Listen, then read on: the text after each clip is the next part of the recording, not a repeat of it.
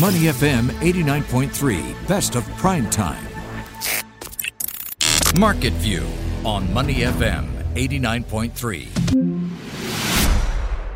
You're listening to Money FM 89.3. I'm Chua Tian Tian with your Market View. Our interviewee today is from VC firm East Ventures. According to the firm, East Ventures was named the most consistent top-performing VC fund around the world, as well as the most active investor in Southeast Asia and Indonesia by Preqin. The company is also the first investor for Indonesia's unicorn companies Tokopedia and Traveloka, and some companies in its portfolio included Shopback, Kudo, and Tech in Asia. Now, the VC firm seems to be fairly active in the scene, investing close to 10 companies within the past month. Question is, why is East Ventures pumping in money into startups amid the current economic climate? What opportunities does it see, and what are some recent investments by the VC firm? Wilson Jocha, co-founder and managing partner at East Ventures, joins us on the show as we try to bring you all the answers. Hi, Wilson. How are you? Hey, hi, Tian Tian. How are you? Great to have you on our show as always. And Wilson, before we get started, maybe start by telling us a little bit more about East Ventures. How many companies have you invested in so far? What are some recent investments that you think we should know of? Yeah, so in the past 13 years, since we are in the business, we have been investing more than 280 companies so far, mainly in Indonesia, but we focus throughout Southeast Asia. We have 6 seed funds right now and 2 growth funds. So in total, we have 8 funds under management with total asset almost 1.5 billion US dollars. So it's about 2 billion Sing dollar. Right. And so far, which are the types of companies that East Ventures invest in? I understand you are sector agnostic, but I'm sure there are some preferences, say funding stages, company size, revenue size. Could you share a little bit more with us? We invest all the company that we think that can make money, that's for sure. But the reasons why we say that we are sector agnostic, because VC investing, unlike normal business investment, we actually focus a lot on the people. So we always try to find a good founder and invest in them. So the thesis of VC or venture investing is all about investing good founders, good management team. So hence, the sector doesn't really matters in that case. But as the firm has been evolved, we have 2 funds now. We have a seed fund, which is invest very early stage, idea stage, probably early product, pre-revenue kind of like company. And we have a growth fund that invests in company that has been grown substantially with certain revenue. So the thesis of these 2 funds pretty different.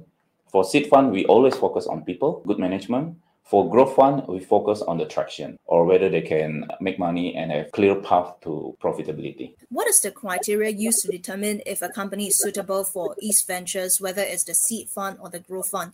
If you're talking about founders, how do you determine that this founder is worth investing in compared to another founder who may have, some similar qualities, but how do you determine that X factor? That is a very interesting question, actually. And we have been keep changing our thesis about how we should define a founder. There is a lot of pattern recognition going on when we do this. But in the early days, I think ability to read good founders is very important. We have 3 criteria, the traits of entrepreneur that we like. Someone that have very strong integrity. So integrity, how we define integrity is that doing the right things when nobody watching you. I think that's our criteria of integrity. The second one, the founders must have very high level of self-awareness. A good founder that understands themselves, they do know what they are good at and they know their weakness. They can use what their strength to actually multiplying it and apply it to the company, to the business. And because they know their weakness, they know how to learn and they keep learning to actually fill the gap. But more importantly, they're able to hire people smarter than them. Good founders with a lot of self-reflection, understanding themselves, they are really humble normally because they know they are not the smartest guy in the room. So that's the second criteria. And the third criteria was paradoxical traits. Every founders actually have these contradictory traits within themselves. They are a generalist. They know everything about marketing, business model, hiring, product, technology. But in the same time, they can be a specialist. They are good at certain vertical and they can go very deep. They have global knowledge. They know what's going on out there, but they have local execution skill. They can be hard and have a strong vision. They know what they want, but paradoxically, they have light ears. They listen to mentorship. So these are the 3 things: integrity, high-level self-awareness, and also paradoxical traits. But it is not that easy to identify these three traits when the first time you met with the founders. And this is where actually you need a local context.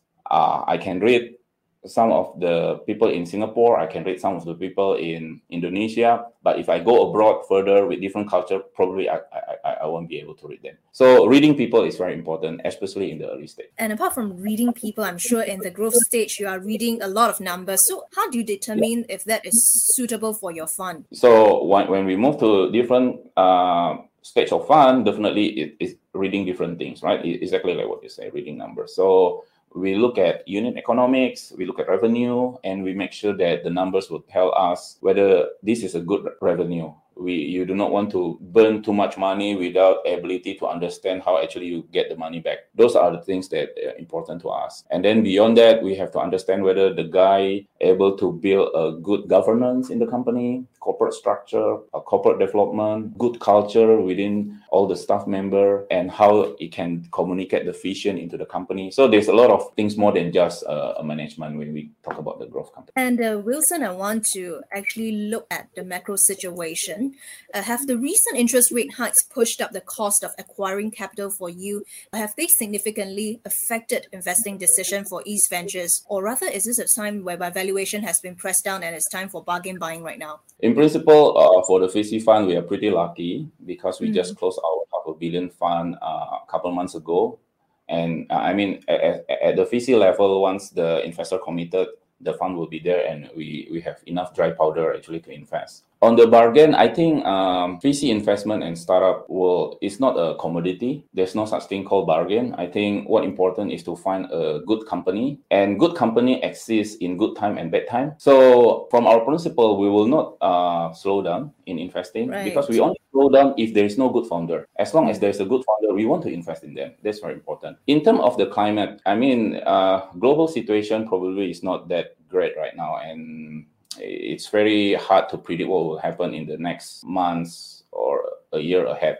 But if you look at this region, we are actually at the inflection point. So take an example in Indonesia, the region where we are focused on. In the past, when we started East Ventures, the number of internet users were only about 30 million out of 240 million population. As of today, the population grew into 270 million. So there's a delta of about 40 million in the past 10 years. And the internet users right now at 200 million active users. What does it mean? It kind of like a wave of internet users coming, and everybody has been using payment gateway, digital product, buying online, buying food online. So the consumer has been well educated. That also means that customer acquisition costs getting cheaper, because the moment you have a product that able to solve some problem, able to give a good solution, people will just using it because they know how to use the mobile app, they know how to use the digital product. And the lifetime value of the consumer actually getting higher simply because there is a repeat usage of all these digital products. So actually we are in the inflection point. If you miss Southeast Asia in this time, where are you going to get these hundreds of million delta of internet users that coming to use digital product in the world, other than China, US, India? The fourth actually is Indonesia and Southeast Asia in the bigger scheme. If you miss this, you must go to Bangladesh and Nigeria. So based on that, I think we are at the right time and the right position. Right. If you're just tuning in, we're now speaking to Wilson Juacha, co-founder and managing partner at East Ventures.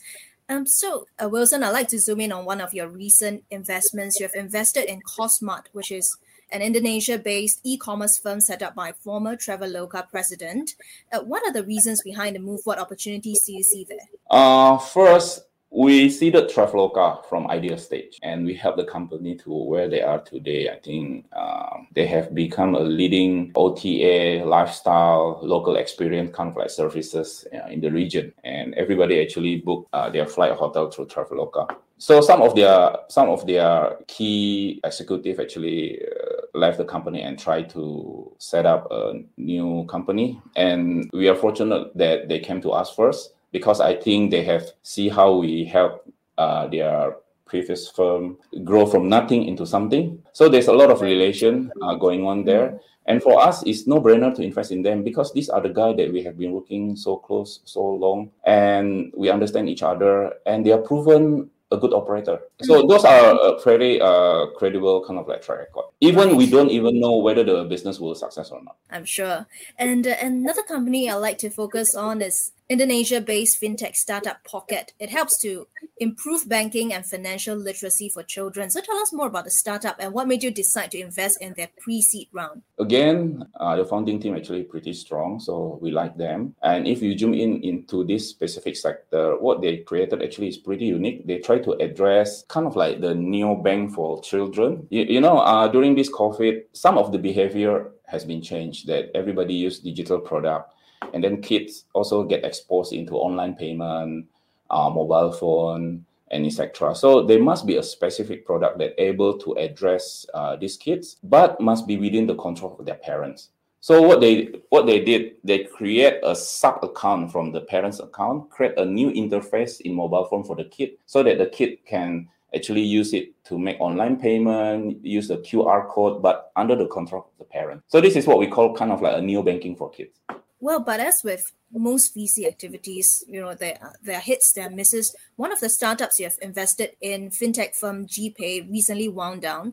It seems like the company was still generating 300% month-on-month growth in revenue. So why did it shut down? What are some key learnings there for you? When we talk about growth, we have to understand whether this is a quality growth or not a good quality growth. I think that's very important. As far as the concern, we always respect the decision of the founders. So if the founders thinks that, while the company is still growing rapidly, but in the same time, the vision of the company, the conviction, whether this company can make it turn into a sustainable business model, that really depends on the founders. And the founders lost the conviction. She thought that there's no product market fit. It's very hard to do the conversion. Then we respect that. Then we support them. Right. But this is pretty normal, actually. Venture investing. Yeah, venture investing is a high-risk business. Based on the statistic, every 10 investment, 9 should fail, only 1 success. But in East Ventures, actually, we are pretty lucky. Out of 10, 7 will success, probably 2 to 3 will fail so far. But this is very common, yeah. So it's a high-risk investment game. Finally, before we let you go, Wilson, which are the other companies you're aiming to invest in? Anything you're setting your sights on, and which companies are you planning to exit and cash out, and what can we look forward to? On the exit and cash out, definitely if the company give us enough return. We can't actually really plan for it. We know roughly what we are going to do, but to be the precise plan actually pretty hard, especially in this market condition. On the sector that we like, founders still a key factor for us to make a decision of investment. But in terms kind of like the category, we have been looking at the company in supply chain category, the upstream, B2B, agriculture related stuff, healthcare, and climate related stuff. Yeah, we are one of the firm that signed the UN PRI. So it is a commitment of the firm to actually support the ESG initiative, put the ESG lens into each of our decision-making process, and to make sure that when we do well, we also do good. Definitely very exciting days ahead indeed. Thank you very much, Wilson. That was Wilson Juacha, co-founder and managing partner at East Ventures. Thank you very much for joining us on Money FM 89.3. Before acting on the information on Money FM, please consider if it's suitable for your own investment objectives, financial situation, and risk tolerance.